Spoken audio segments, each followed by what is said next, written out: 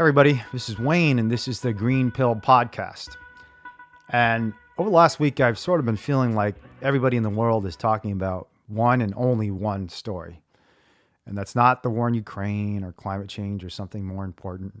Sadly, it seems like everybody in the world is talking about what happened between Will Smith and Chris Rock. Now, if you've been hiding under a rock, and I'll just clue you in as what happened. Will Smith walks up to the stage pretty brazenly and just slaps Chris Rock in the face in the middle of a national television presentation. I think it's a presentation of the award for Best Documentary. And then he goes back to his seat and curses him out. And the internet is ablaze. And just some evidence of this, I did a Google News search showing that the terms Will Smith slap generate 264 million hits in Google News.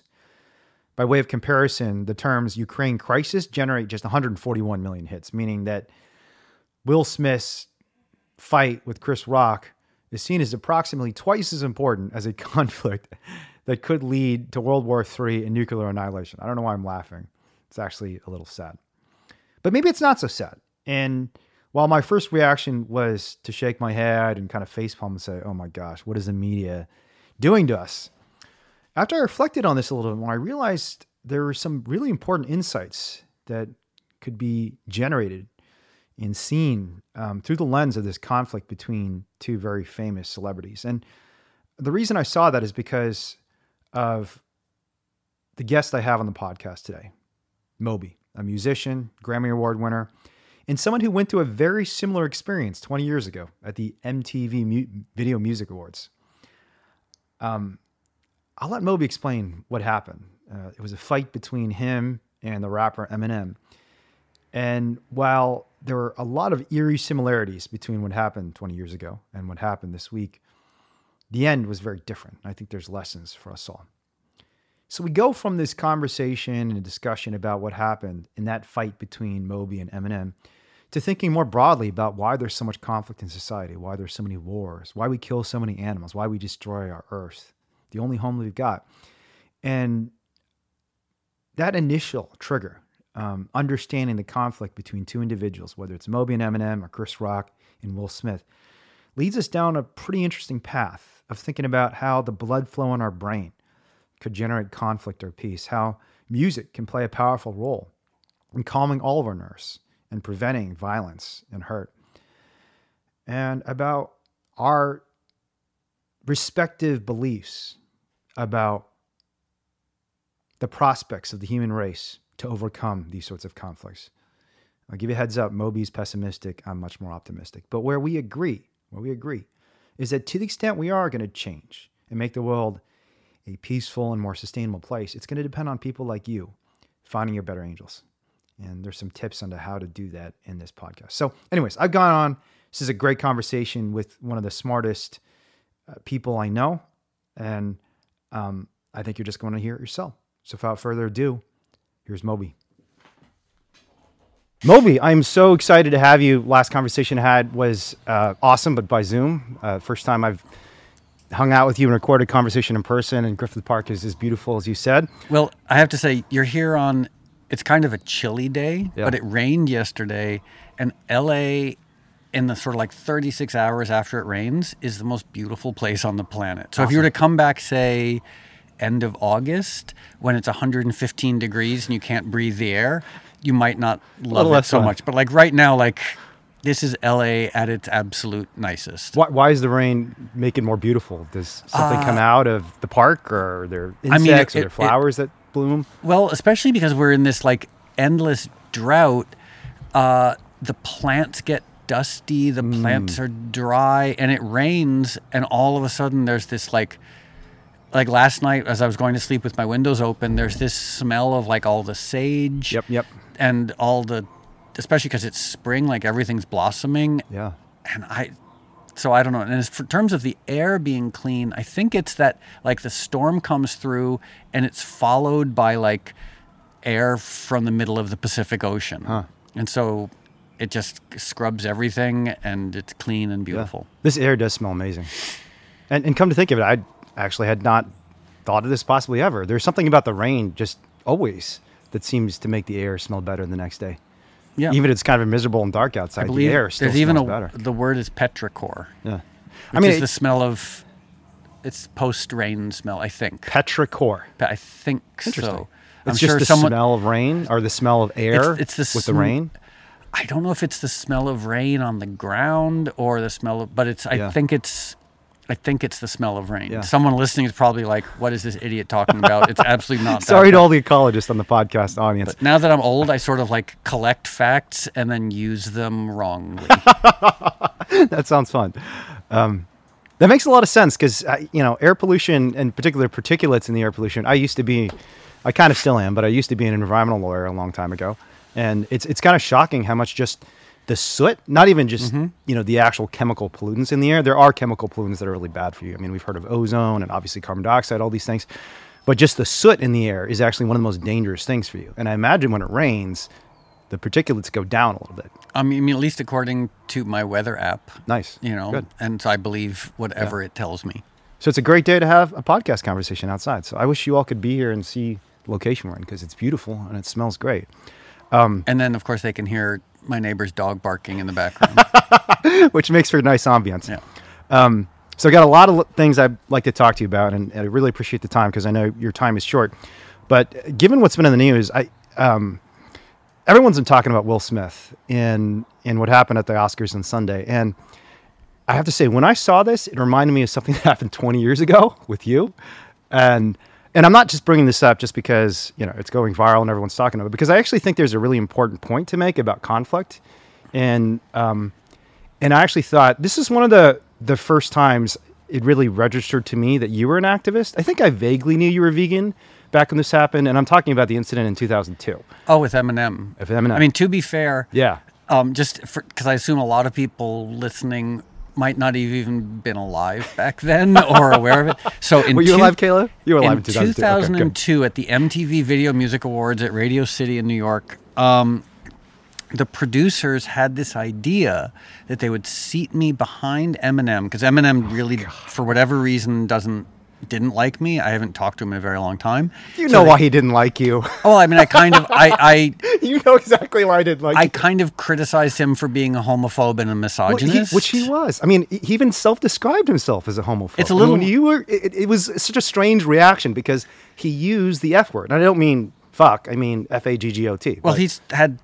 And I'm not looking to pick up a feud again, but it is kind of mind-boggling to me that like the number of songs he has where he talks about brutally assaulting women and gay people, and the response is they invite him to perform at the Super Bowl halftime. Like, so clearly there is no such thing as ethical standards anywhere. But in any case, 2002, the producers sat me behind Eminem, and they had this idea that Triumph, the insult comic dog puppet, would come over and interview both of us. And so when the puppet, as operated by Robert Smigel, came over to interview... Wait, did they tell you about this beforehand, by the way? There was supposed to be this thing where he was going to interview both of us, and it was going to be funny. Right. But the puppet came over, and this is... the ridiculousness of it, and I don't even know if you can see this online because I think Eminem's people in Universal took it down because it's so ridiculous. Oh, you can see it, and everyone should go watch it. I watched it on came YouTube over yesterday. Tried to interview Eminem, and he punched the puppet. He assaulted the puppet. So, like, that's where the comparison to Will Smith and Chris Rock fails. Is like Will Smith punched Chris Rock. Eminem punched a puppet. So I was unscathed. Like I was there when the puppet got punched, but like clearly it's hard to have like too much ethical outrage at someone punching a little puppet. And the other thing that was just eerily similar is that it seemed to me, I don't know if they told you they were planning to do this ahead of time, but it seemed to me it was a big problem for the broadcast because I remember, and I remembered this, and then I watched it again yesterday to make sure my recollection is correct, that the broadcast kind of gets disrupted, and they quickly divert to Christina Aguilera because they realize Eminem just assaulted someone on national television. This is not a good thing. Eminem assaulted a puppet. He assaulted a puppet, a dog puppet. Like, I don't know what the... like. And to be fair, the dog puppet was... Honestly, though, the other weird thing about that was the dog puppet hadn't actually said anything mean to him. He had been insulting you for like 2 minutes, and then he just goes and starts talking to Eminem, and Eminem is like standing up with an entourage. There's like all these big guys around him, and they attack the puppet. Yeah. And the broadcast gets disrupted, and they even, I think they cut off the audio just like they did with Will Smith, and everyone's just like, what the hell just happened? Yeah. So did they tell you ahead of time this is going to happen? Oh, Was yeah. He knew but this I didn't, then. and because Robert Smigel, who is the voice of Triumph, the Insult Comic Dog, Yeah. is an old friendly acquaintance of mine. Ah. And so I knew I was going to be ridiculed. Okay. Because that's what Triumph, the Insult Sure. Comic Dog Yeah. does and did. That's what comedians do. They roast people. And they were like, so Smigel asked me, he was like, do you want to do this? And I was like, yeah, sure. What the hell? Like, Yeah. I thought Triumph's Insult Comic Dog was hilarious, even at his most offensive. I don't know if the dog has gender, but the puppet has gender. But so I thought this was going to be funny. And it was also, not to relitigate the past, but up until this moment, I didn't know that Eminem actually hated me that much. Yeah. Because while I was sitting there, and this was really adorable, and I still have it somewhere, he drew a picture of him strangling me. Jesus. And handed it to me. But Jesus. two things about it. One, it was drawn really well. Like, it's actually like a surprisingly great drawing. But the other thing He's is, a talented artist. the back of the drawing, he had started drawing it and wasn't happy with it, so he turned it over and drew it better. Wow. So much effort into Yeah. a cartoon of him strangling me. I should go figure out where that is because it's pretty funny. There's something metaphorically powerful about that. The fact that not only did he have to insult you, and then Yeah. tell the story what happened right after that, because it's. Oh, then Do you remember what happened? It's kind of. So I think he won an award. Yeah, he or won like something. Album of the Year or something And like then- that, and he goes up to Christina Aguilera, and everyone's like, "What the hell's going on?" Yeah, and people started booing, Yep. and he didn't know if they were booing him or booing me. Yeah. There- I think they were booing him. I mean, because he was being a little. I mean, he had just attacked Obnoxious. a puppet, and Yeah, everyone I mean, had seen this. So in any case, it was 20 years ago. It was ridiculous, and luckily, only a puppet was assaulted. Yeah. So what he said is, I watched this yesterday. He said first he called you a girl, so he insulted you for being a girl. take pride in that. Which is Sure. nothing wrong with that. And second, he said, "I will punch people with glasses." So he basically physically threatened and menaced you from the stage when he's taking the award, and the people Yeah. did start booing at that point. And so there's this eerie parallel between what happened 20 years ago and today, and maybe we haven't made much progress. But the reason I thought it was relevant for what we're discussing in this podcast, this is a podcast about change and how we can make the world a better place, is I don't even know if you even recall your public statement afterwards, but I thought it was so perfect. Really? Yeah. I mean, to be fair, I got sober about, let me think, what year is it? I got sober 14 years ago. So at that award show, I was also probably kind of drunk and high. So if I said anything insightful or I don't remember. And yeah, so I'll remind you. I mean, and to give people a context, I don't think we've explained.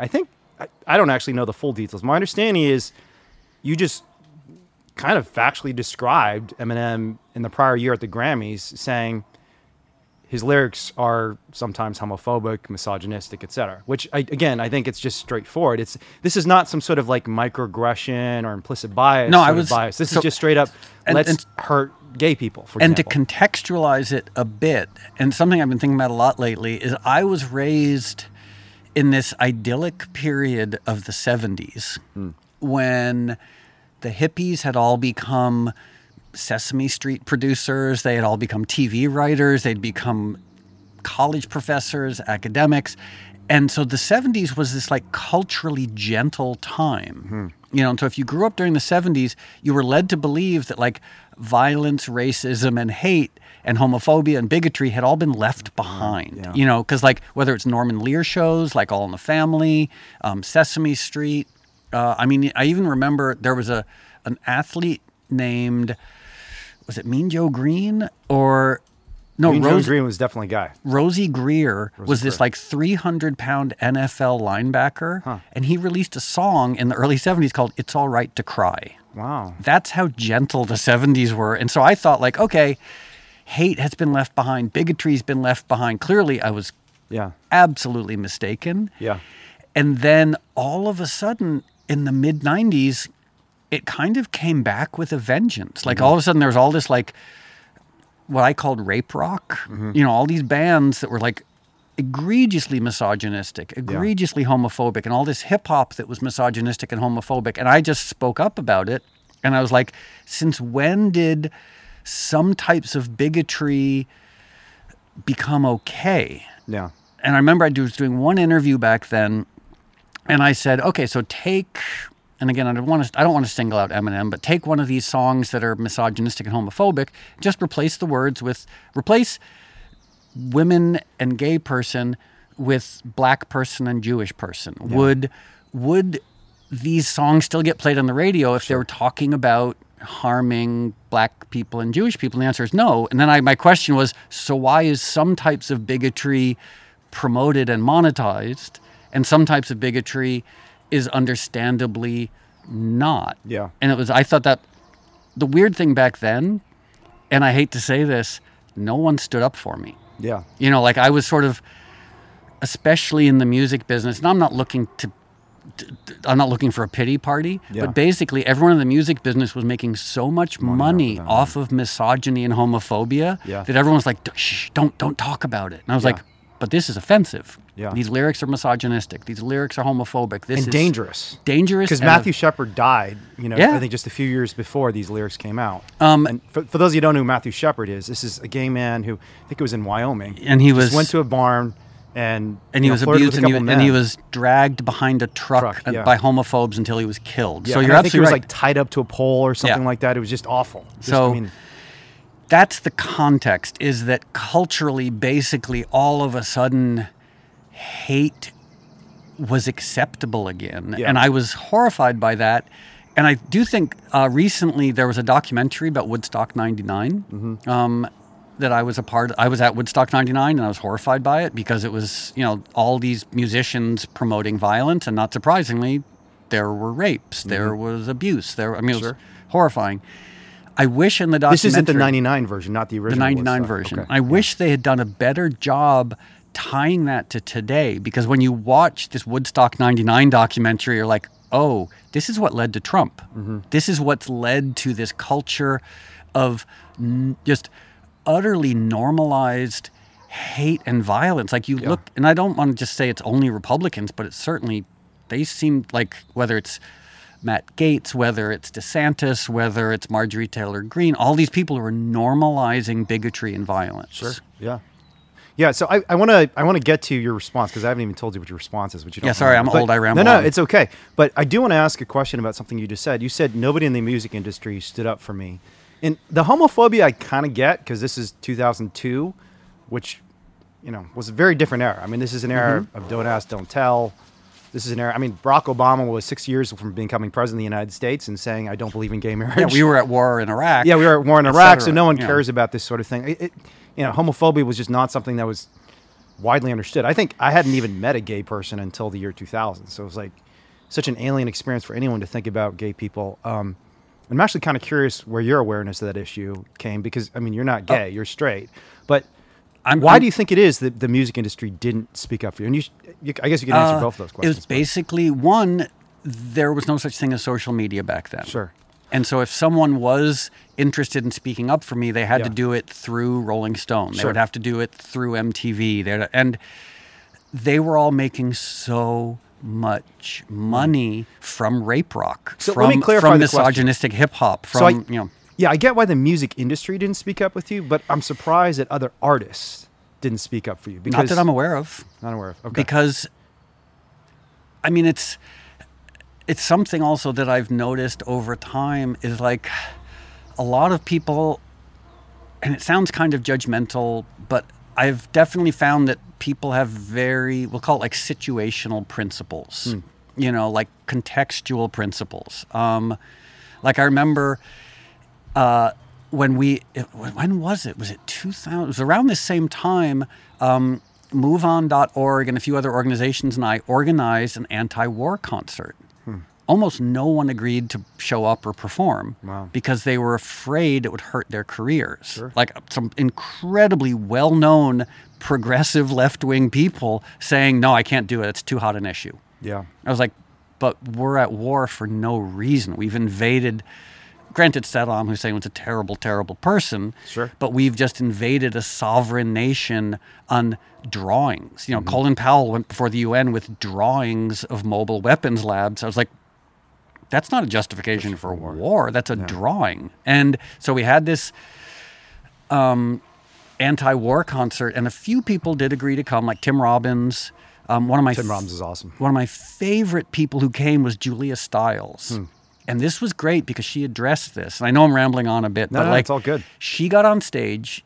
At the time, she was a huge movie star, and she said, when Moby and these guys invited me to come speak, my managers were like, no, you can't, because you can't be seen. No one can be seen as being anti-war because this is George Bush. This is, and she said, and that's exactly why I'm here, and she sort of said something like, the moment I start prioritizing career over principles, things have gone horrifyingly wrong. Yeah. Yeah, and I think the pressure is terrifying in those situations because I know there's a lot of dialogue about, the New York Times just had an op-ed about how we need wartime dissent, even in a situation like this where it seems very clearly that one side is right and one side is wrong.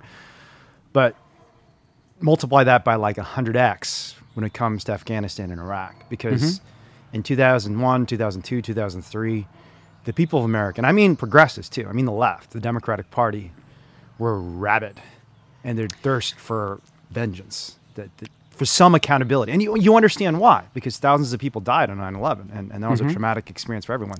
But the natural human desire for vengeance, amplified socially across millions of people in political debates and dialogues and elections, where everyone's just kind of basically pushing the other politician aside to come out front and say, I'm the one who's going to get us justice, I'm the one who's going to get us vengeance, made it almost impossible for anyone to dissent against this war. And as someone who, and I'm not going to take credit for this, but as someone who dissented, it was a very uncomfortable place to be. Yeah. Especially when you started, because as we've seen, and maybe this is very self-evident to you, but perhaps not to other people, it's like people have an emotional reaction, and then they create a narrative based on the emotional reaction. Absolutely. As opposed to being willing to look at evidence, look at facts. And like back in, going back 20 years when I was talking about how there was no justification to invade Iraq, like they hadn't been involved in 9/11, that Al-Qaeda hated Iraq, Iraq and Saddam Hussein and bin Laden were enemies, and I'm not defending Iraq because Iraq was disgusting. Human rights abuses, horrible place, but it was a sovereign nation that had nothing to do with 9/11. But people were so angry, that thirst for blood, that mob mentality clouded all rational thinking, as it continues to do. I'd say it's almost gotten worse, because back then, mainstream media, as corrupt as it was, as flawed as it was, had a moderating influence, because mainstream media had to appeal to the left and the right at the same time. So as a result, it was moderate. And now, to state the obvious, people get their information from media that's targeted to them and designed only to inflame them. Yeah. And that's why we had January 6th. That's why, we have this constant culture of just hate and abuse. And it makes me very happy that I get to stay home and go hiking and pretend that the outside world doesn't exist. Yeah. Just to give folks an example, just from my personal life, this is not the Iraq war, but the Afghanistan war. I remember I was a graduate student at the time, and my professor actually told us something's gone terribly wrong and we should probably cancel class and go into the lobby. And so we go into the lobby, and there's a television set up and all these graduate students, and a very progressive, this is in Boston, Cambridge, Massachusetts, all these super liberal, super progressive people gathering around the TV, watching the Twin Towers burn. And eventually, I think it just took a few minutes, one of the towers comes down, we all just are in shock. And everyone's talking and just discussing, what do we do? And when it became apparent that this was probably an act by kind of Islamic terrorists, people from the Arab world, a lot of people were talking about, we have to do something about this. We didn't realize it had gotten to this point. And I just said one sentence. I was a very quiet guy back in 2001 when this happened, and generally didn't engage with people, especially strangers. All I said was, I worry a little bit about how the American government will respond to this. I didn't even say the American people. I just said the American government, because I'd studied political science and international relations, and I knew about the Pentagon Papers and the Vietnam War and, the Cuban Missile Crisis and all these things the American government has done over the last 40 years that are just awful and atrocious. And I swear to God, even in liberal, progressive Cambridge, Massachusetts, everyone looked at me, and I think someone even said, "You need to leave." And I was like forced out of the building just for asking a question. I didn't even say, I'm confident the American government is going to fuck this up, fuck America. I didn't say anything that strong. All I said was like, I wonder, and I said something along the lines of, I wonder if the American government is going to do the right thing. And just, there's something about these highly polarized situations. And I think it's a natural reaction to conflict. When someone hurts you, you develop this emotional filter and can't, as you put it, can't look at evidence anymore. You can't look at facts. You can't consider dissenting perspectives. From a sort of neurological perspective,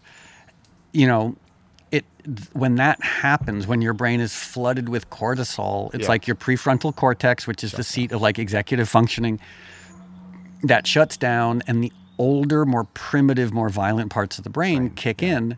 And unfortunately, the prefrontal cortex is a very gentle part of the brain, and it needs encouragement.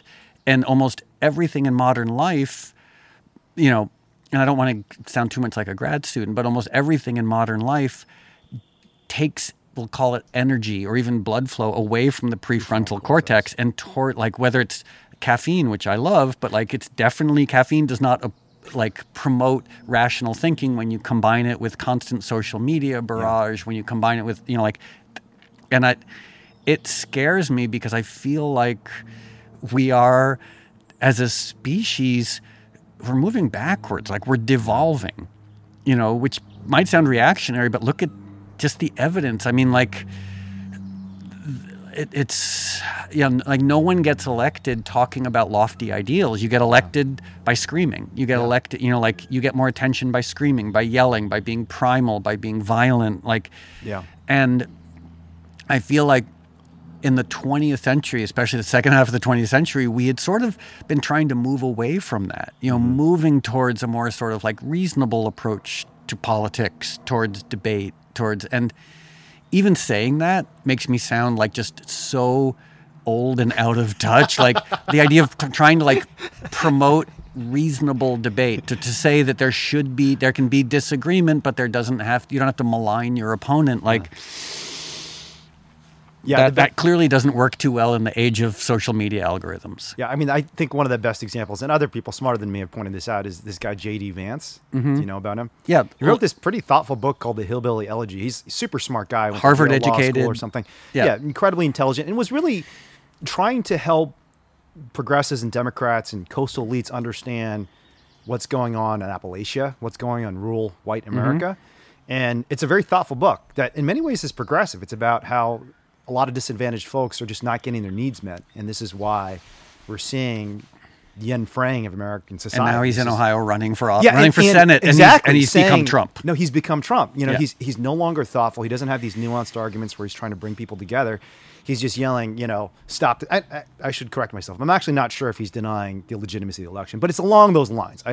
That might not be a specific fraudulent claim he's making, but he's certainly making similar bombastic claims just to aggravate the people in his base, get them riled up to fight the other side, which is a terrible sign for the future of American democracy. And in the back of it, I don't want to just be too negative, but I 100% agree with what you're saying. And I'm on all my text threads with all my friends, like everyone's saying the same thing. Van Jones was the first person who ever sort of really alerted me to the recurrence of this problem. This was a while ago, and I was sort of in my naive way saying like, oh, things are getting better. Like, Hillary's going to win the election. People are going to wake up. We're going to have like bipartisanship. And he was like, oh, How'd that go, Moby? He was like, oh, no. And he was so right, and I was so wrong. Yeah. But at the same time... Who's Van Jones, by the way? I know Van name, Jones. He was in the Obama White House, and then he was a CNN commentator. Okay. I don't know. I haven't talked to him since. He's got glasses, black guy, right? Yeah, lives in Silver Lake. I know him now. Incredibly erudite, and like I said, he was right. I was wrong. Yeah. But the what I was thinking of is that there's always this sort of, to make a really obscure reference, like a sword of Damocles hanging over us, which is climate change. Yeah. Like all this other stuff, like the things that we're arguing about, the things that people are holding on to so passionately.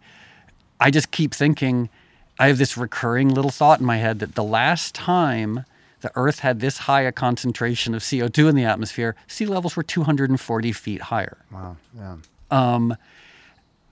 240 feet. 200. So Wow. basically, mammals are on borrowed time. Like it's the feedback loops, and it's so depressing. But the feedback loops that are kicking in on right now, that are going to get so much worse. The Earth is going to not be, the Earth will not be capable of supporting human life pretty soon. Yeah. Or at least not more than a couple of million humans. Like it's gonna get pretty bad. Yeah. And that also dovetails into animal rights activism. Yeah, because a big part of my current focus as an animal rights activist is looking at, well, two things: climate change and antibiotic resistance. Because antibiotic resistance, even as you know, it's like the NIH and the CDC, like they admit that 90% of antibiotic use is for farm animals. And it's leading to, it's the next apocalypse. Yeah. Is like, and it's going to be killing kids. Yeah. It's going to be, it's going to get. It already is. Yeah, it it's, already is. Whether it's, why am I drawing a blank? Like those terrible bacterial infections. MRSA. Yeah, MRSA. And MRSA. Tens of thousands of people. We've done a lot of investigations, and we did a report in the New York Times on E. coli this. and Yeah, it's salmonella, terrifying. like things that were treatable 5 years ago are now killing people. Yeah. And the bugs are mutating at such a rate that it's apocalyptic. Yeah. And for those of you who don't know what MRSA is, this is not a pleasant way to die at all. It's a slow, gruesome process. Sometimes you'll die faster because you go into septic shock, basically because the infection gets in your bloodstream and just shuts everything down. But otherwise, it's basically flesh-eating bacteria that we cannot stop. Yeah. And we are creating it. We know we're creating it. There's overwhelming scientific evidence we're creating it, and it's already killing, I think the number is 50,000 Americans. And as you said, it's primarily children, the elderly, and the immune compromised. So the most vulnerable people in our community, who we always say we should protect and love and care for, are the ones dying because of this industry's thirst for cheap meat. And it's disgusting. Yeah. It's disgusting what Smithfield does. And to that end, I was on a call the other day with some philanthropists, and we were talking about how best to address the issue of animal agriculture, of meat and dairy production. And my obsession, I don't know why we in the animal rights community haven't looked at this more, is just simply attacking subsidies. Yeah. Because the reason, and I'm stating the obvious for you, for almost everyone listening, the reason meat and dairy is cheap is subsidies. Like we're subsidizing an industry that causes antibiotic resistance, it causes pandemics, it causes climate change, it causes cancer, diabetes, heart disease, it destroys community, it destroys workers, it kills billions of animals a year, and we subsidize it. I almost feel like it could be an opportunity for common cause with people on the right. Sure. Because people on the right tend to hate government subsidies. Say to them like, hey, look, we agree. Stop subsidizing industries that are destroying us. Yeah. It's bad enough that these industries exist. Why take tax dollars and subsidize industries that are literally killing us? Yeah. So that's I'm trying to figure out strategically how to advance that argument. Yeah, obviously people on the right are not big fans of Bill Gates because of the vaccine stuff he's done and because he's there's sort of a leftist in a lot of ways. A lot of legitimate critiques of Bill Gates on the left, obviously, too. But the Farm Bill, this 5-year bill that comes to the tune of usually between $100 and $200 billion, which is a massive amount of money. Nothing gets that much money other than the military-industrial complex, right? Bill Gates is actually one of the biggest beneficiaries of the Farm Bill. And these are just straight up corporate handouts. But also sorry to interrupt, but even the nomenclature. Like, for example, when legislators talk about a farm bill, you're like, oh, who doesn't like a farm bill? Like farmers, like those nice people standing out in the field, the stewards of the earth. Yeah. Farm bill is subsidies to corporations. Yeah. That's all it is. Like there's no farm involved. It's a subsidy bill to giant corporations who are destroying communities and animals and lives. Yeah. And even the American Enterprise Institute, which is a right-wing think tank, is very much against the Farm Bill. And I think the last time around, the Farm Bill is coming up again, I think in 2023, I believe it is. I think it was last passed in 2018 because it's a 5-year cycle. I think the American Enterprise Institute did this big report called Handouts for Billionaires, because there are a huge number of billionaires who own massive amounts of land and get subsidies. And these subsidies, it's for meat, the meat industry in particular, it's like a double subsidy, because there are a lot of subsidies directly for the factory farmers. So during the pandemic, when they're exterminating all these animals, for example, there was this assistance for all the factory farmers who exterminated their animals because the slaughterhouses were shutting down. They did horrible things like ventilation shutdown, pumping hot steam into factory farms, so all the animals were just roasted alive. And the factory farmers would go to Congress and say, hey, we had to kill our animals because you forced the slaughterhouses to shut down. Now pay us for it.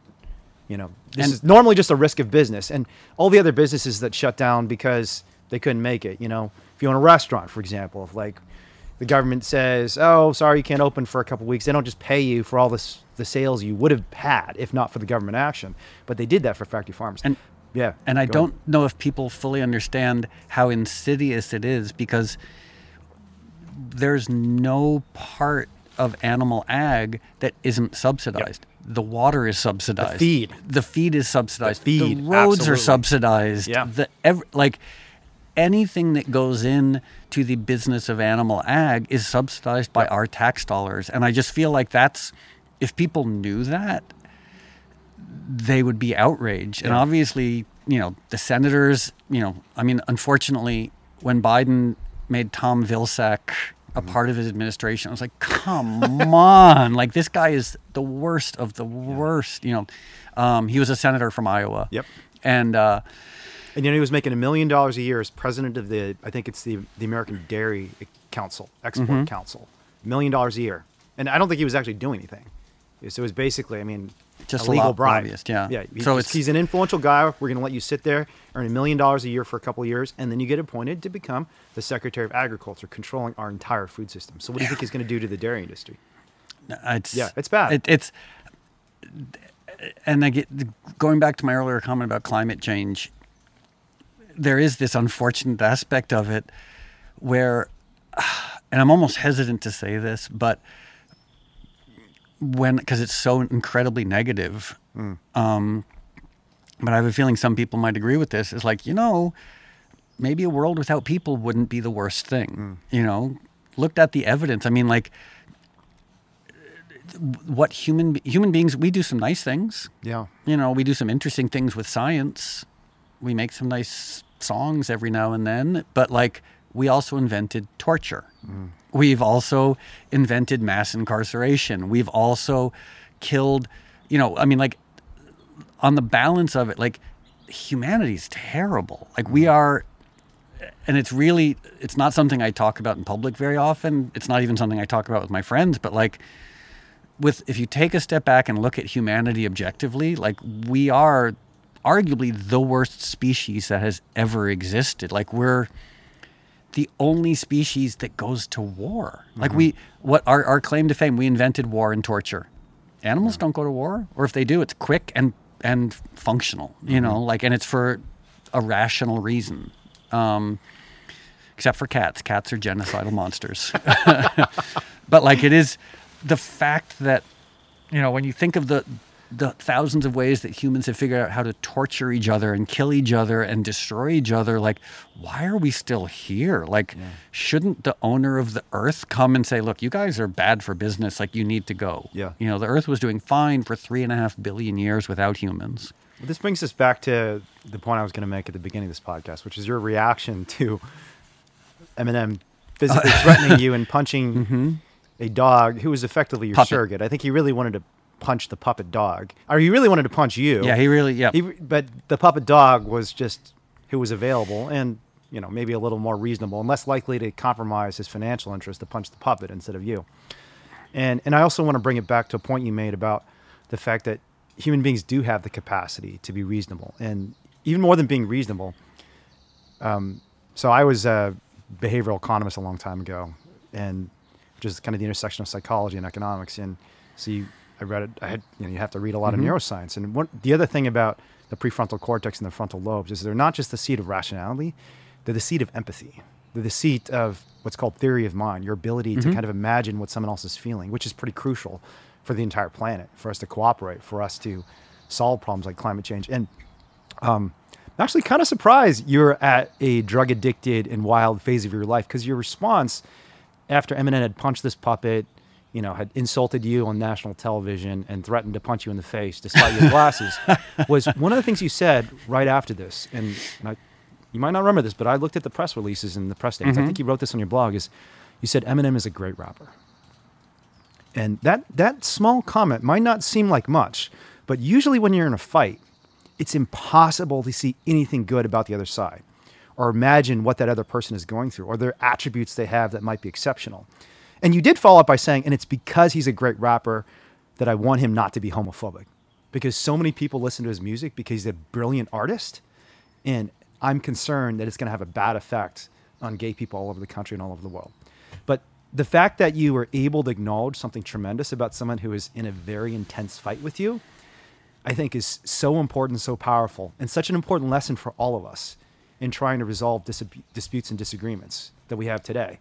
Because if we're clouded by this haze of tribal warfare, we're not going to be able to resolve our disagreements, much less move forward. And we need kind of everybody together. For climate change, it's not enough for 50% or 20% of the people of this world or the nations of this world to get on board. We have to see that all of us are in this together. And so whatever mistakes China's made, India's made, the United States has made, we've also done tremendous things. And if we can get that collective blood flow away from our amygdala and our orbital frontal cortex, the parts of our brain that are fight or flight, towards the prefrontal cortex where we can think rationally, what's best for all of us? And what is this person going through? I mean, what shared interests do we have? Yeah. Then I think we can solve this problem. And it's a less pessimistic vision of our future. Well, so why am I wrong? Everything you said is completely right. Okay. We can't practically rationally solve these problems without being practical and rational. Yeah. And you're right. To do that, we need to sort of figure out how do you shunt energy away from these older, more primal, atavistic, violent parts of our brain to the frontal lobe, the prefrontal cortex, the seat of empathy and reason. Unfortunately, there's just the way in which you tend to do that is by, and I'm really trying to dial down the grad student stuff, but the unfortunately named parasympathetic nervous system. And that is the calming nervous system. That's what enables us to be calm and rational. There aren't too many things in most people's lives. Do you want to trigger a cortisol response? Give someone caffeine, put them on social media, stick them in traffic, subject them to tons of screaming information, put them in a job they don't like, and feed them processed foods. That's how you keep people from being rational and calm. How do you get people to that place of being rational and calm? It's a huge challenge. So that's what unfortunately does make me pessimistic, because I just don't see much that's pushing us collectively neurologically to a place where we can effect rational change. I think at the individual level, we see a lot of problematic evidence like that, and obviously you and I would say that our continued consumption of animals is an example of that too. The fact that unfortunately more and more people are eating more and more meat, even in places like China and India, where historically, like in China, meat really hasn't been a staple food. There is no land to grow feed and grow crops just to feed to the animals. In India, Hinduism and Buddhism were invented in India, and these ancient traditions of nonviolence instructed everybody that we don't harm any animals, including, the animals that other societies might eat. And there's a lot of individual indicators in terms of just human behavior that would lead us to be pessimistic. I'm optimistic because of policy and culture and trends, like the fact that even McDonald's is saying they support a McPlan, or even Mitt Romney, a Republican, a libertarian, someone who is a private equity titan, is saying we should be giving every family in America $2,000 a month. I think that's the amount he said, just because they're family, because every kid deserves to have some money. And he's trying to expand what's called, I think it's not called the Earned Income Tax Credit anymore, but it's something like that, where essentially every family, just by virtue of being a family, we believe that every kid deserves to have some base level of income. Even Republicans, libertarians are supporting these things. So I think I was actually just at a conversation with this economist who's a columnist at Bloomberg, really smart guy named Noah Smith, who's pretty big on Twitter. And he was saying he's very optimistic too, even about the Ukraine war, because he said, we're actually in a time period very similar to the 1930s, because you had this calamitous period in the 1920s where you have like Black Friday, markets collapse, and we have the Great Depression, and people starving, and actually very similar to today, shanty towns developing all across America because people couldn't afford their homes anymore, and they lost all their equity in the stock market, or the jobs that used to exist had completely disappeared. But the period after the 1930s were a period of what Noah called shaking out. We were forced to shake out all the bad ideas and come up with better ones. And I'm not saying things were perfect. Roosevelt was far from a perfect president, but we did pass a number of really important policies and start a movement towards things like the Civil Rights Act, things like Medicare and Medicaid and the Clean Air Act and the Clean Water Act. The EPA, all these things started happening in the 1930s, 40s, 50s, all the way into the 1960s. So, my view is, if you look at just where we are today, it looks really bad. But if you look at the signs, including the fact that even Republicans are saying every child deserves to have a basic income. Even large corporations are acknowledging that social justice matters. And again, a lot of that is performative. I'm not saying, Microsoft and McDonald's with their McPlant or their, LGBT policy are going to lead us towards a revolution and transforming the world for the better. But the fact that these incredibly powerful institutions are feeling pressure to change. Like McDonald's has a McPlant now. Republicans are saying welfare is good. Like, doesn't that make you feel good? No. Well, two things. One, on the economic side, what's interesting is, and it's a very dicey, tricky thing to talk about. I don't know anyone who's done a study as regards the impact of, and I almost feel like I shouldn't even bring this up. It's just like, do it. It's a podcast. The impact this is what we do. The impact of economics on our culture, on health. I mean, there's broad indicators, but for example, a lot of the people who stormed the Capitol on January 6th, like they're very well fed people. Like, there's no shortage of calories. It's not like they're like angry because they can't feed their kids. They're just angry.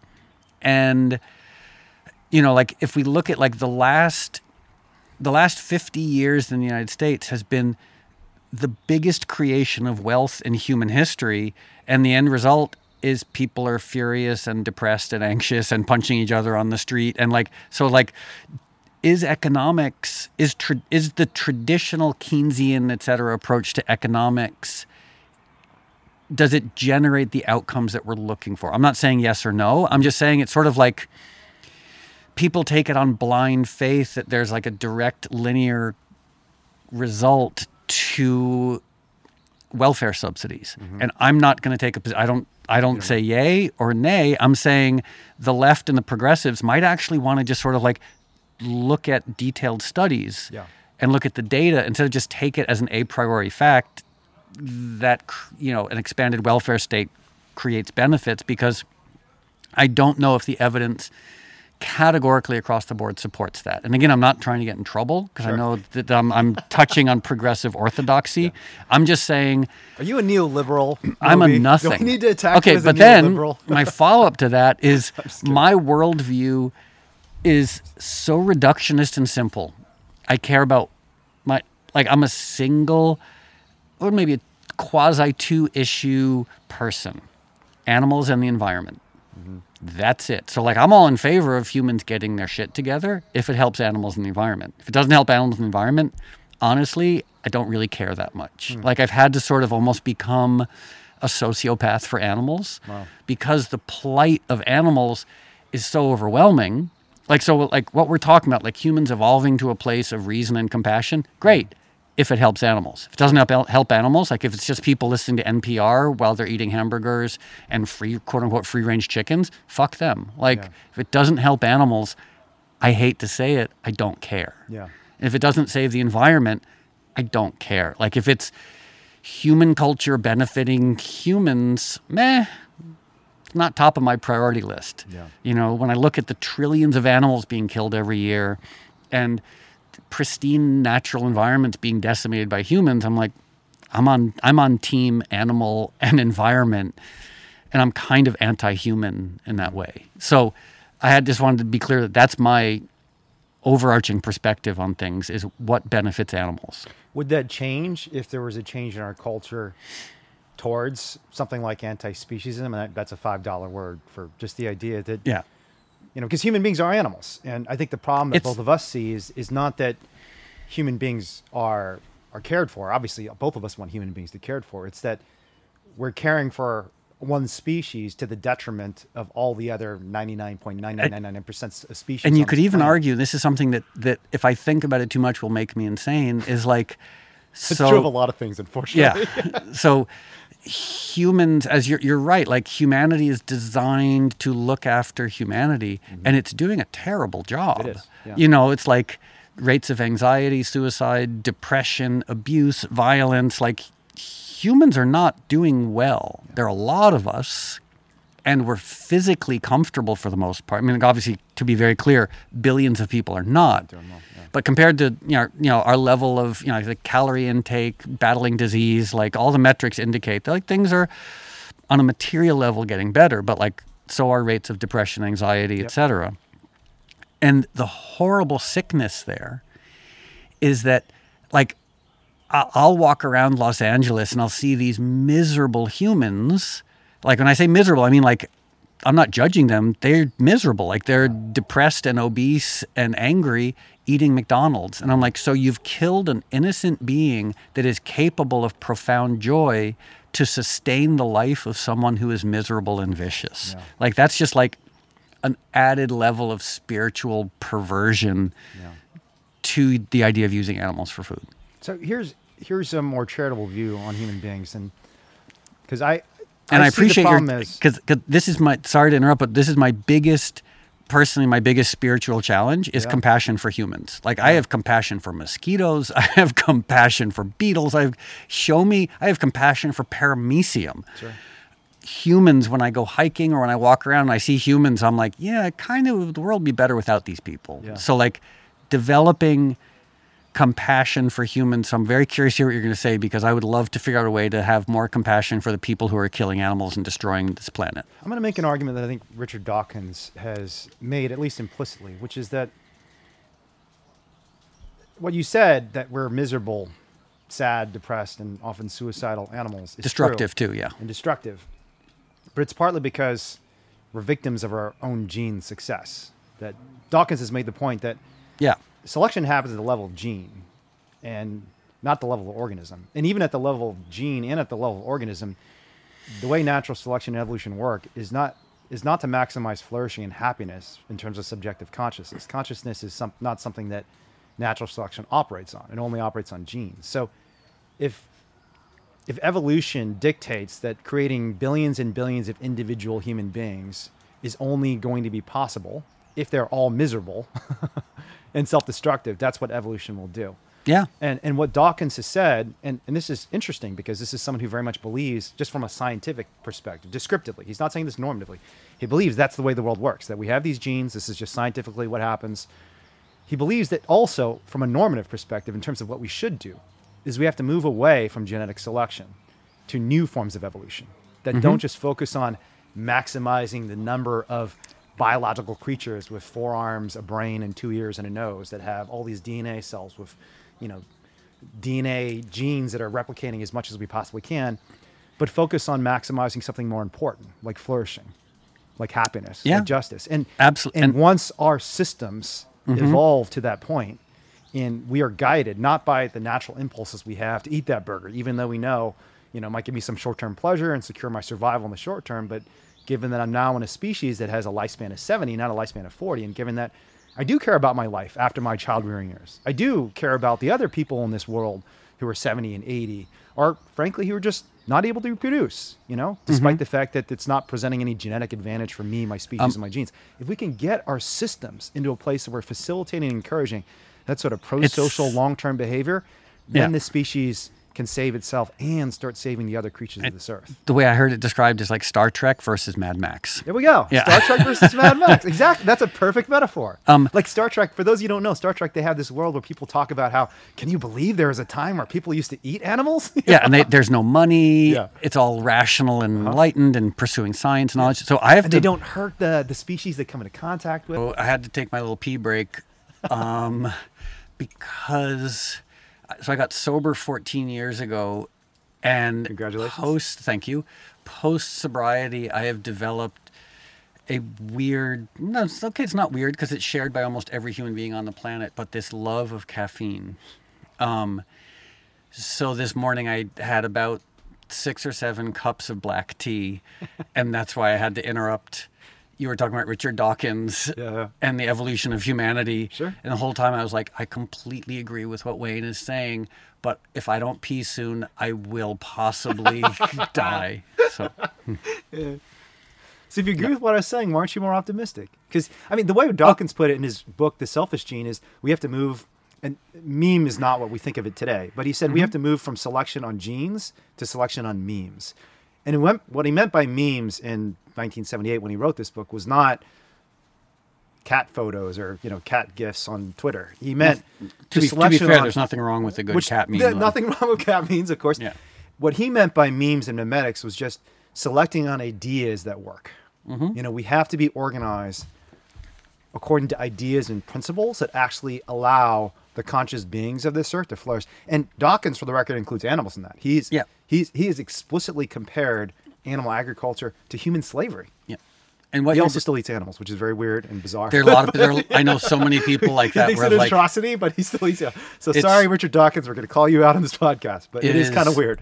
Mind-boggling to me, like the number of people who are animal lovers, who are rational, who know. I mean, like, I don't want to name names, but like so many people, incredibly well-known environmentalists, climate activists. Like I was even reading about that Sunrise Movement and how most of them eat meat. Really? Like, what the fuck is wrong with you people? I don't think it's true of the Bay Area. For the record, the Bay Area chapter is very, because we've worked with them in the Bay Area. Yeah. And I'm not trying to malign the whole organization, but I was reading, the New Yorker had an article about them, and like the leaders were talking about how they all eat meat. And I was like, that's strange. It's kind of like being an anti-cancer activist and smoking cigarettes. Like, what are you?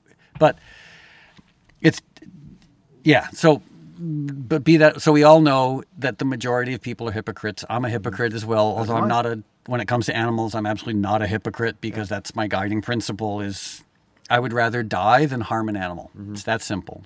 And I mean that literally. Yeah. Like if someone held a gun to my head and said, if you don't kill that rabbit, I will kill you. I was like, kill me. Yeah. Like, I'm not going to hurt another animal, no matter what. If I was starving, it doesn't matter. I'd rather die than impose my will on another sentient being. That simple. But regarding Richard Dawkins and the cause for optimism, you could say, absolutely, there are so many things indicating that humanity is moving towards this sort of like more rational, potentially even enlightened future. But the sort of Damocles of climate change hanging over our head, so maybe we'll figure it out. Yeah. But right now it looks as if climate change is, it's certainly going to cause the biggest realignment or rearrangement in human history. The Anthropocene era is going to have consequences that are going to last for millions of years. Yeah. And that's regardless of whether we do everything right. Even if we, starting today, March 29th, 2022, did everything absolutely right in terms of climate, didn't add a single molecule of CO2, there are already, from what I understand, hundreds of thousands of species, for example, that will be committed to extinction. They'll disappear from the face of the planet Earth forever. Many of them already have, Like, I think even just like one subspecies of frog, I did research on this 20 years ago, and I did a little updated look on it. And actually, maybe we'll pause for just one moment. We can also just contextualize it and say, like, we're sitting outside in Los Angeles. Even though we're surrounded by trees, it's still the second biggest city in the United States. And as a result, there are idiots in helicopters flying. Actually, maybe we'll edit that out. That'll be an interesting addition to the podcast. But I was saying, there's just one subspecies of hog, these beautiful tropical frogs called harlequin frogs. I think 90% of them, the species, which is potentially, I don't even know how many millions of individual beings, have just been disappearing from the face of the planet Earth, and we think climate change is the amphibians are direct cause. definitely. Yeah, the biomarker species. Yep. They tell us they are the canary in Earth's coal mine, right? When they die, it's a sign that we're all going to die. It's dying. Also an apt idiom. Yeah, Canary in the coal mine. It's like it is an apt idiom. So that what we're describing really comes down to like optimism versus pessimism. The race between, is it the race to enlightenment or the race to destruction? Yeah. Who wins? Like, not to make it all tribal and competitive, but like you could so easily make a case that like things are horrible and getting worse. You can also make a case that things are okay and getting better. But the good thing is that unless humans stop using animals for food, there will be no future to humanity. Yeah. So the good thing is like the animals long term will benefit. Like the animals will either be part of on a planet where they're no longer harmed or used by and for humans, or humanity goes away. Yeah. Like my goal is to just sort of like try and get one of those things to happen sooner than later, because every day, as we know, like the hundreds of millions of animals who are killed by and for humans every day, like every one of those deaths is a preventable tragedy. Yeah. And it feels like the world is trying to teach us this right now with COVID-19, antibiotic resistance, the wildfires in California. I think there was wildfires sadly now everywhere. Wildfires in Russia, wildfires in the Ukraine, wildfires in Australia, wildfires in Argentina. The world is on fire. It's trying to tell us something about our current practices. That something's got to change or it's going to break. So have you ever seen that chart? This is a chart that's been showed by a lot of media outlets when they're ever talking about the history of social change and social justice causes of like women's rights and gay rights.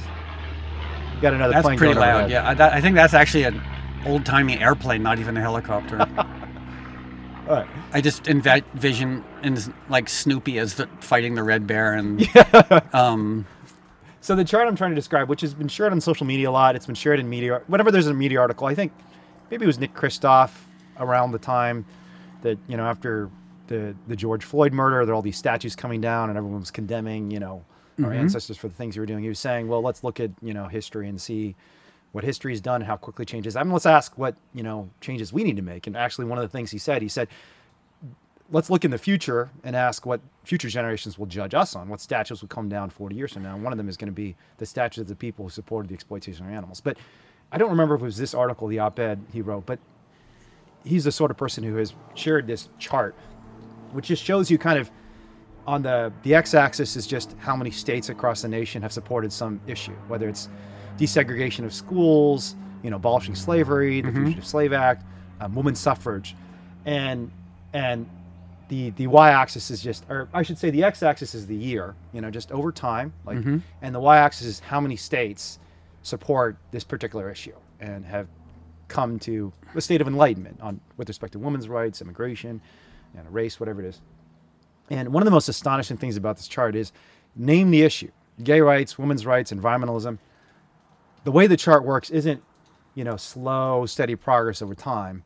It is like seemingly nothing happening. And if I were an activist over that time period, I'd just be like, damn, like in the year 1910, things suck. And then literally 8 years later, 20 years after Susan B. Anthony got arrested for voting for the first time. Susan B. Anthony is a very famous women's rights activist who voted even though it was illegal to do so. She got arrested and thrown in jail for it. I believe she was also the first woman on a coin. Really? Huh. She was on there was a Susan B. Anthony silver dollar for a minute. Cool. I didn't know that. That's awesome. But if you're Susan B. Anthony in 1890 or someone following Susan B. Anthony in 1890, you think, wow, this sucks. It's been 20 years. We can't even get one state or one city. And then it's like right around the end of the 1910s, there's a cliff. Every single state in the nation starts moving in the direction of women's rights. And then we get, I think is it the 18th Amendment? I think it's the 18th Amendment. The 18th Amendment passes and gives every woman the right to vote. So the reason despite the fact that you say like, okay, there's all these bad things happening, and it seems like change isn't happening fast enough, people are doing the same things, like these policy, and what you also see, at least from my reading of history, is in all these time periods, everyone for a long period of time isn't really even talking about an issue. Like it's very rare for even someone to discuss something like women's suffrage in 1850, for example. It's just not even part of the conversation. In fact, when some of the rare abolitionists in the 1850s started talking about women's suffrage and women's rights, they're kind of laughed out of the movement. You know, like William Lloyd Garrison was one of the few who talked about women's rights, and I was like, women's rights? We're not talking about that. We're talking about human enslavement. Forget about women and the right to vote. But once these conversations start, and they start happening in the United States, for example, and around the world with a real fervor at the end of the 19th century, the progress happens. It doesn't happen, right when the conversation starts, but the conversation happens for like 20, 30 years, and then 1920, 1915 or so, the entire nation changes. Not just this nation, but nations all over the world start changing. Yeah, I mean, the classic example more recently is gay marriage. Absolutely. Gay marriage is an example where even Barack Obama in 2008 and 2012 is saying, I'm opposed to gay marriage, and now he says, I was wrong, and it's now a constitutional right that was enshrined by the Supreme Court of the United States. So to me, the fact that we're having all these conversations, the fact that, I know you've supported us on this, AB 2764, like a bill that I think would have been unheard of even 5 years ago. This is a bill that bans new construction on factory farms and slaughterhouses. These things are happening. They're now part of the conversation. They're becoming real political possibilities. And once we have some breakthroughs, once that first state comes forward and says, yes, we do have to take our future more seriously. Yes, we do have to take our public health more seriously. I think we're going to see a cliff. There is so much historical precedent for that, because you're absolutely right. Like you could say there's like gradual cultural underpinnings that lead to change. But it's the legislation. Like once something is legislated, like even Civil Rights Act, did that end racism? Absolutely not. But did it basically enshrine civil rights as a law? Yes. Obviously the end of slavery did not end slavery, didn't end racism, but like it was a huge, as you're talking about that brick wall change, and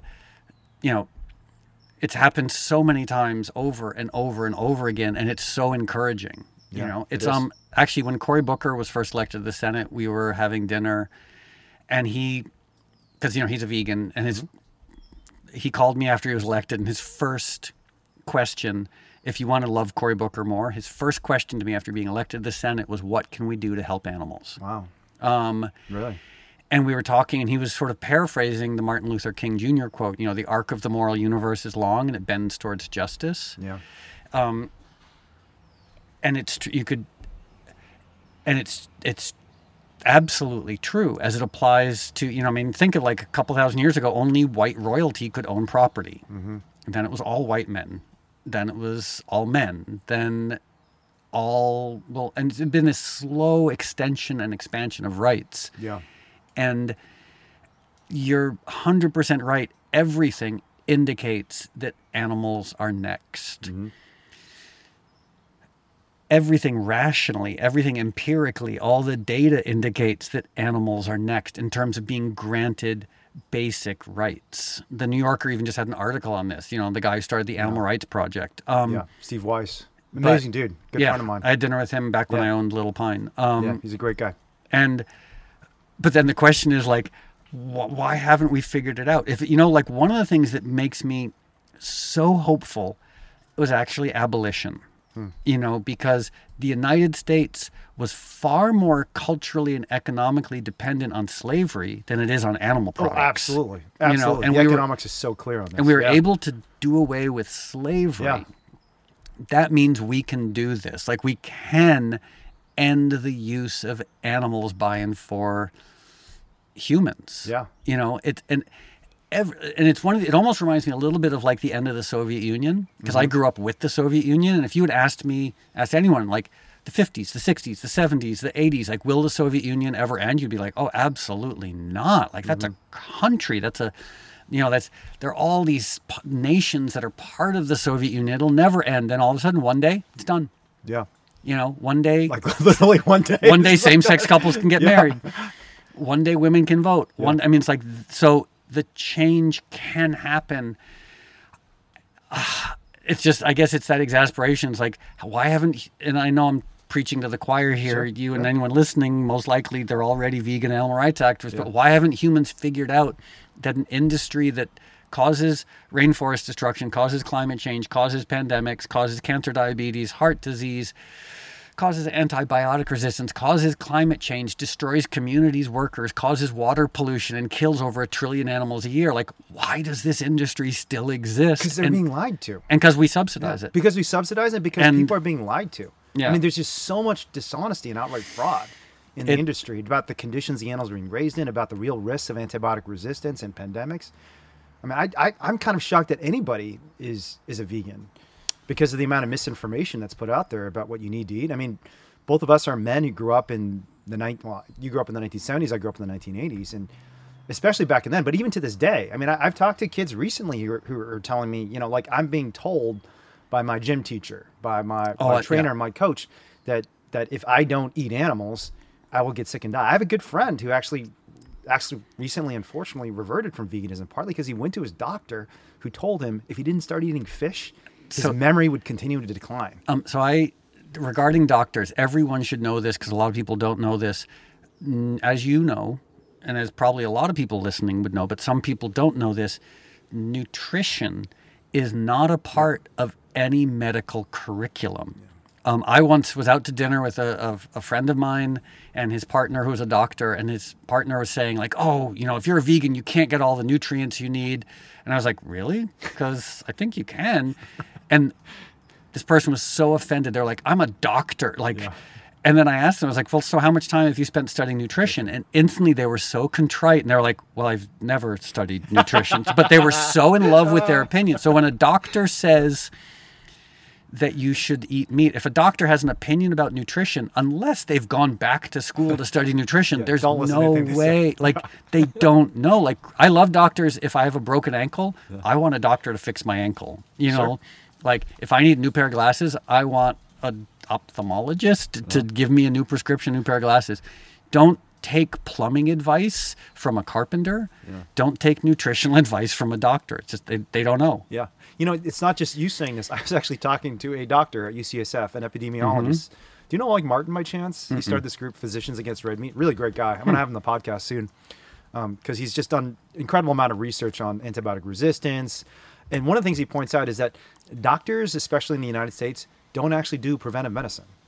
That's not something that's a big part of the American medical care system. It's not just about diet, just in general. Preventive medicine is not something we're really trained in. We're trained to identify lesions, some sort of lesion, a disease, an injury that's an acute problem you're facing, and that's new. And even, sorry to interrupt, but I would say even more insidious, and again, I'm stating the obvious, and a lot of doctors are great, well-intentioned, but they're also designed to monetize illness. Yeah, absolutely. It's like the way they actually do better when we don't do preventive. Well, the industry does better when we don't do preventive medicine.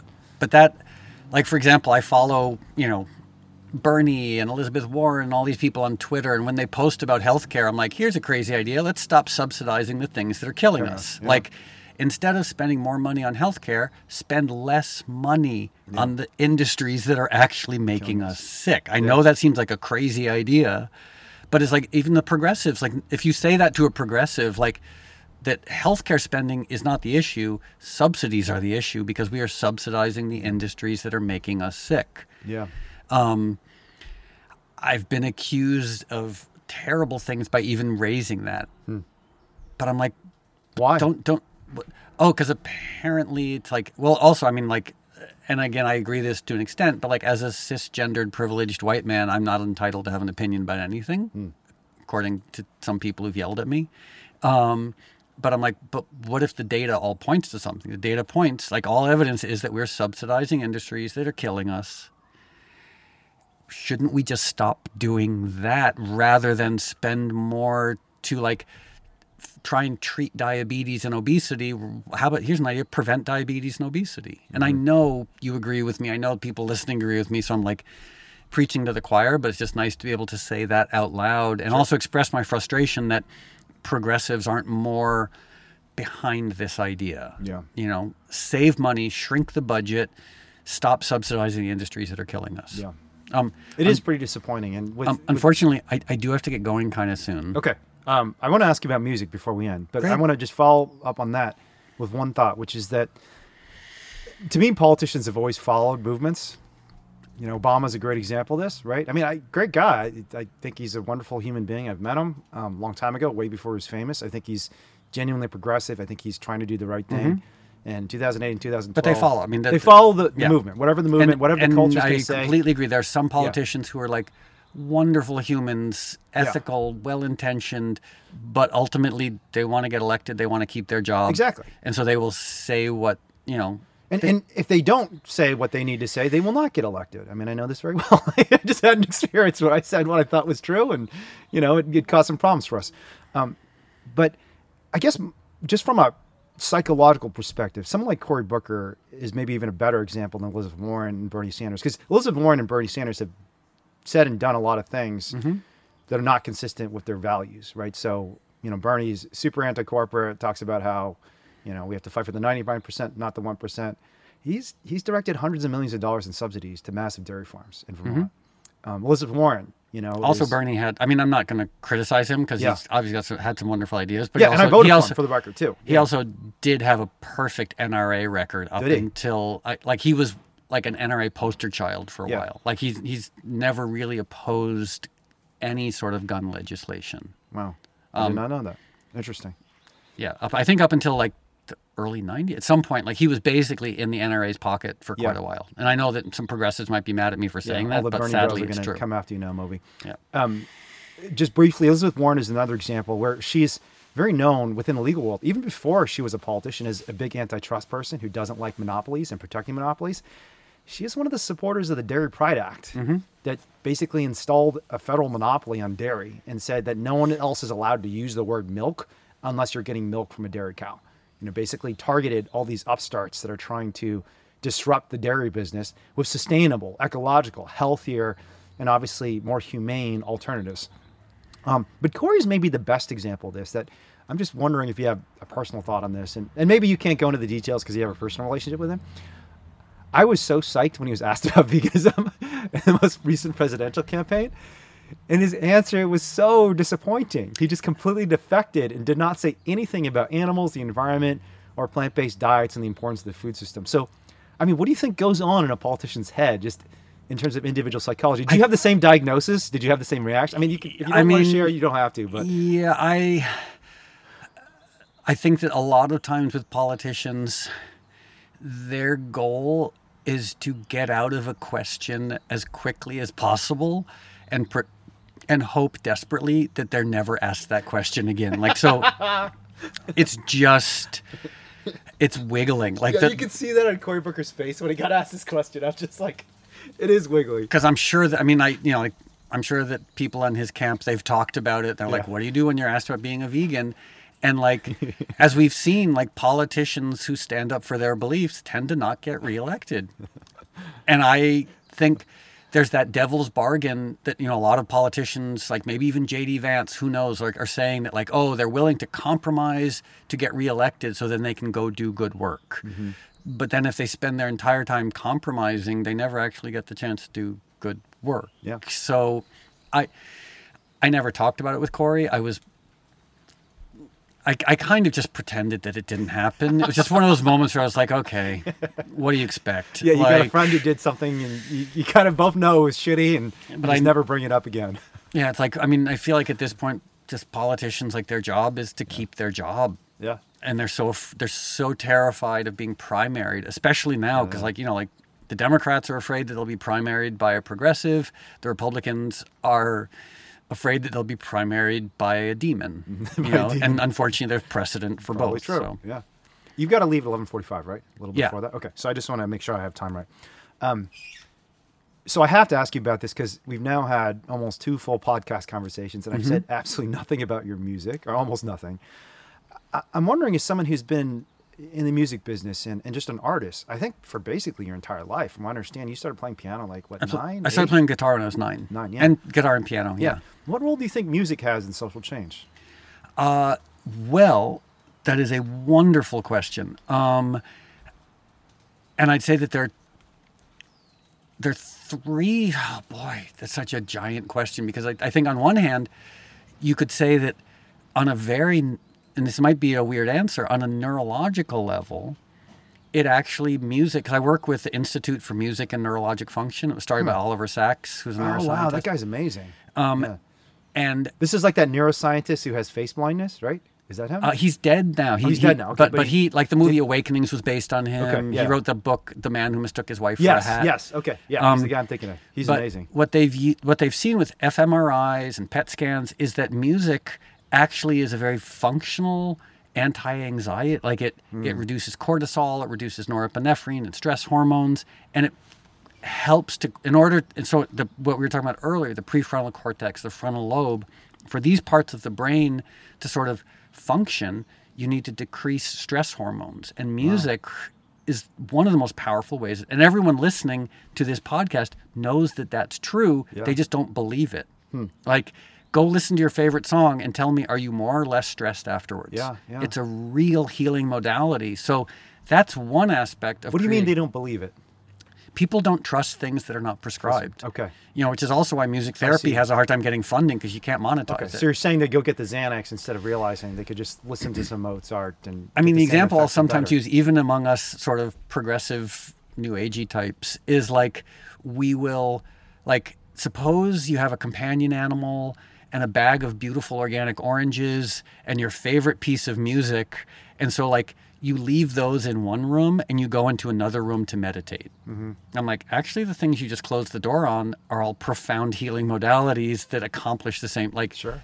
mindfully eating an organic orange while listening to your favorite piece of music and snuggling with your companion animal is more beneficial probably than a rigorous meditation practice if you bring the intention to Yeah. it. I think it's a form of meditation. Yeah. And I would say that there's the world, it's part of my spirituality is the belief that like the world wants us to heal. Like the world is filled with everything is promoting our healing for the most part. Yeah.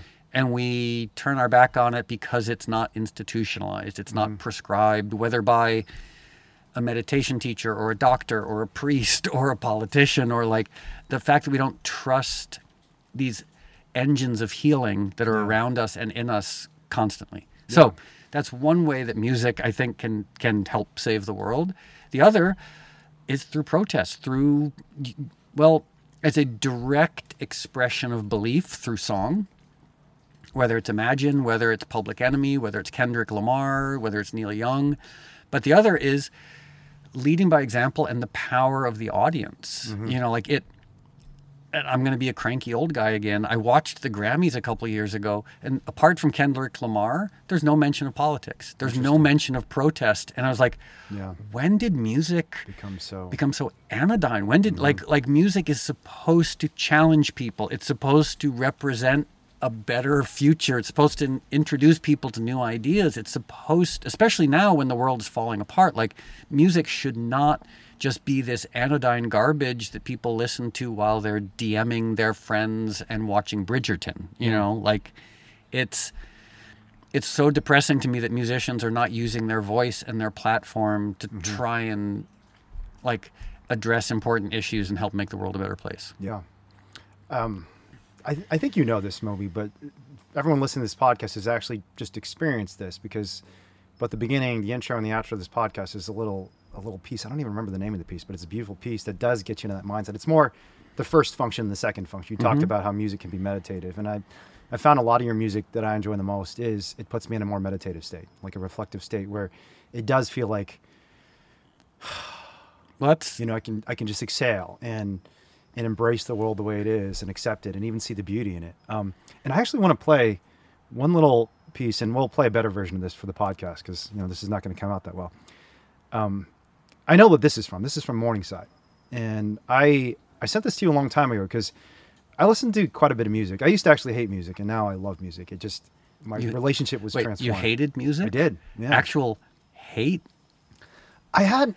I know a few people who don't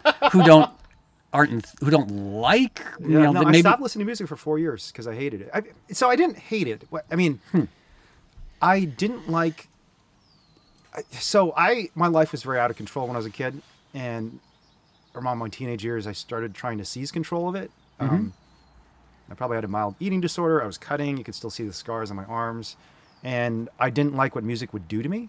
It would just make me feel things, and I didn't understand them, and it was very upsetting. So I just stopped listening to music. That's fascinating. Because I've actually had a very similar experience, oddly enough, with dance music. Really? Like when I... But that's like you. That's you. When I was 19, I had to drop out of college because I was having these crippling panic attacks. Huh. And one of the things, this is so ironic, one of the things that triggered the panic attacks was electronic music, was dance music. Only for a little while. Obviously, I moved past it. You went on to write for another 15 years, dance music. So. But it's just so I remember I was working in a record store and the owner was playing like this was probably like 1983, 84, some sort of dance music. And it triggered a panic attack in me. And I was like, wow, I guess I can't listen to dance music. Of course, wonderfully ironic that I then have spent a lot of my life listening to and making dance music. Yeah. So, but sorry. No. How did you overcome that? The way that we overcome almost all panic, exposure therapy. Yeah, I agree with that completely. Like I started hearing it in a benign context where it didn't trigger panic. Like one of the most powerful things anyone can experience, and I wish we could ramble on about this more, is transformation of reaction or response. Yeah. Like for example, one of my biggest phobias used to be of bees. Huh. Like when I was growing up, if you showed me a picture of a bee, I would have a panic attack. Wow. And then when I lived in New York, I had a rooftop garden with all these plants that the bees loved. Yeah. And at first I was so scared of them, but then I spent all this time with them. And now, because we would think that the opposite of panic is not panicking. Yeah. The opposite of panic can actually be loving the thing. Yeah, like, for example, I thought the opposite of fear of bees would be less fear of bees, as opposed to now, I love them. Yeah. Like I hope that everyone experiences that at some point, the transformation of an averse reaction. Yeah. Yeah, the reason I said, so loudly when you said I had a fear of bees is because last time we were having this conversation on a podcast, you said your spirit animal was a beetle.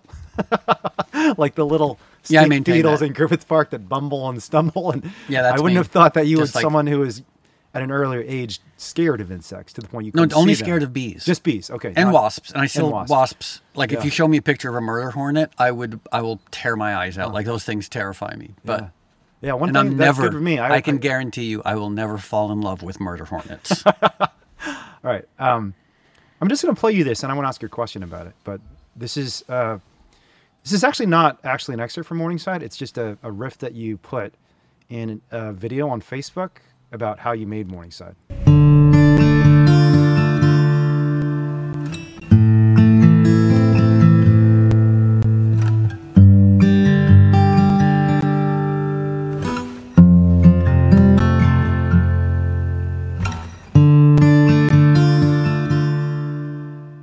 So I heard this, and it had exactly the effect you described about feeling less anxious and just feeling better about the world. There was something about this. This is probably my favorite musical composition of the last 5 years. I've listened to it probably thousands of times. And it's just a little riff. It's not even a song, because Morningside, the full song, is very different.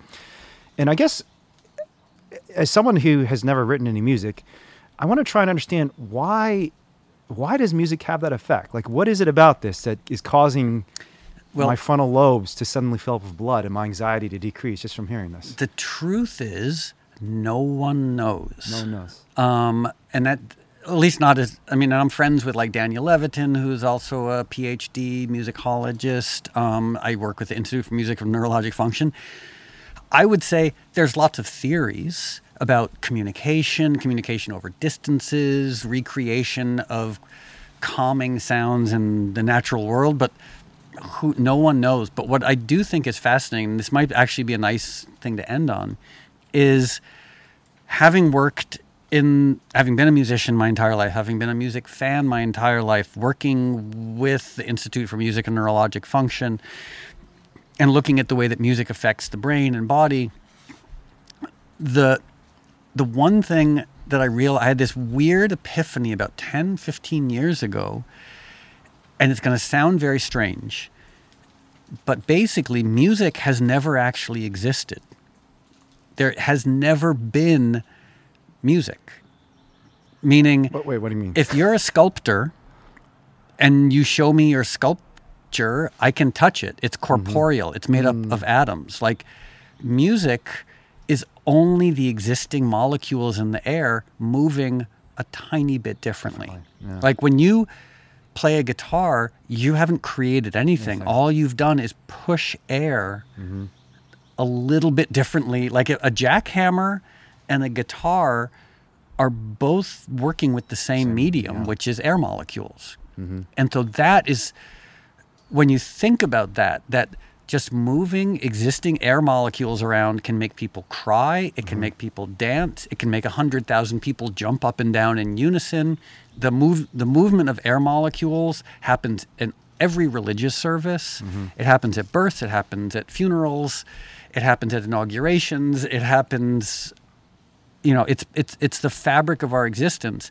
And I think there's something so liminal. Is that the right use of that word? I don't know. I like that word, so we'll pretend it is. Sounds good. But that the fact that music has never existed and it will create unbelievably profound physical and emotional responses in people. Yeah. I think that speaks to some aspect of our spiritual condition. That, like, and it just amazes me that I spend my life, like I work on music constantly. I listen to music constantly. And I feel like I'm in service of whatever that spirit is, the spirit that is somehow present in non-corporeal art. Yeah. Hopefully anything I said, hopefully some of that makes sense. But Yeah, it's just, I just think it really is like, it's such a fascinating paradox that one of the most powerful art forms has never actually existed. Yeah. Yeah. So I told you I stopped listening to music. The reason I started listening to it was I felt like I came to grips with the fact that it is influencing me in ways I don't understand, but also is making me feel closer to the rhythm of the universe. And I'm a writer. I don't make music, but I write a lot. And great writing has a rhythm to it. Oh, absolutely. There's a syncopation. There's a vibration to it that's really interesting. I mean, words. This is why poetry is so beautiful. This is why rap is words are amazing. music. They are informed music. And when I came to understand that, and music started feeling like it was bringing me closer to some sort of understanding of the world around me instead of making me feel confused and emotional, that's when I started embracing again. Okay. If you have time, do you have time for one last quick question? Yeah. Okay. My last question is, what can people who care about change, whether it's personal change or social change, learn from musicians? Good question. I would say that there are lots of musicians in the world that no one should learn from. like Eminem, maybe? I don't know. I mean, I actually think a great musician. Yeah, he's written some very powerful political music. So I'm not even going to mention. I don't need. I mean, he's also old like me. Like I don't. Two old white guys do not need to have a reawakened feud. But I mean, like what we can learn from musicians. About change specifically, because musicians kind of change people. I mean, you're changing their emotions. I would say, like, you have to focus on the people who are actually using their voice and using their platform powerfully and to good service. Like, stay away from the selfish, self-involved. Like any successful person, especially a successful artist who just uses their success and fame to create more success and fame, like stay away from them. Yeah. And we all know what that looks like, like people who are more concerned with their status, their fame, their bank account than with their art's ability to create beauty or with trying to use their platform to make a better place, make the world a better place, so. I think that's a good general lesson. Yeah. And of course, everyone listening knows already, like, animals are entitled to their own lives. And in a perfect world, animals should no longer be subjected to human will. Yeah, you're right. I hope that everyone listening understands that. And, like, the first logical extension of that is stop eating animals and stop eating animal products, stop wearing animals. That's my life's work. Well, it's beautiful work, Moby, and I appreciate the time you've given us. Yeah, I'm glad we had a chance to talk, even though it's kind of wet and cold out. Well, it's fun and enlightening, and I think hopefully edifying for everyone who's listening to the podcast. So thanks, Moby. Really appreciate it. Oh, thank you. Yeah. I think that's the second time we've had Moby on the podcast, and I always find it so fascinating where these conversations go. And honestly, just how much Moby thinks about issues very far afield from music or even activism, And I hope you enjoyed that conversation as much as I did. I always ask you all to share the podcast with somebody else. So this time I'll ask you to do something else. Rate the podcast on whatever app you use. I actually don't know how much of a difference that makes, but I hear other podcast hosts saying it. So I'm going to say it too, under the assumption that it helps other people hear these conversations. And I would like these conversations to be heard. And I hope you like these conversations to be heard too. So if you do, please rate the podcast on whatever app you use. I want to thank everyone who's involved in producing this. Shalom Lafakis is working hard on editing this podcast right now. Caleb Sins was our audio tech for the recording. Thanks, Caleb. Priya Sahani, Ronnie Rose, Crystal Heat, Julie Waldrop help out from behind the scenes. And then as always, thank you for listening. I'll see you next time.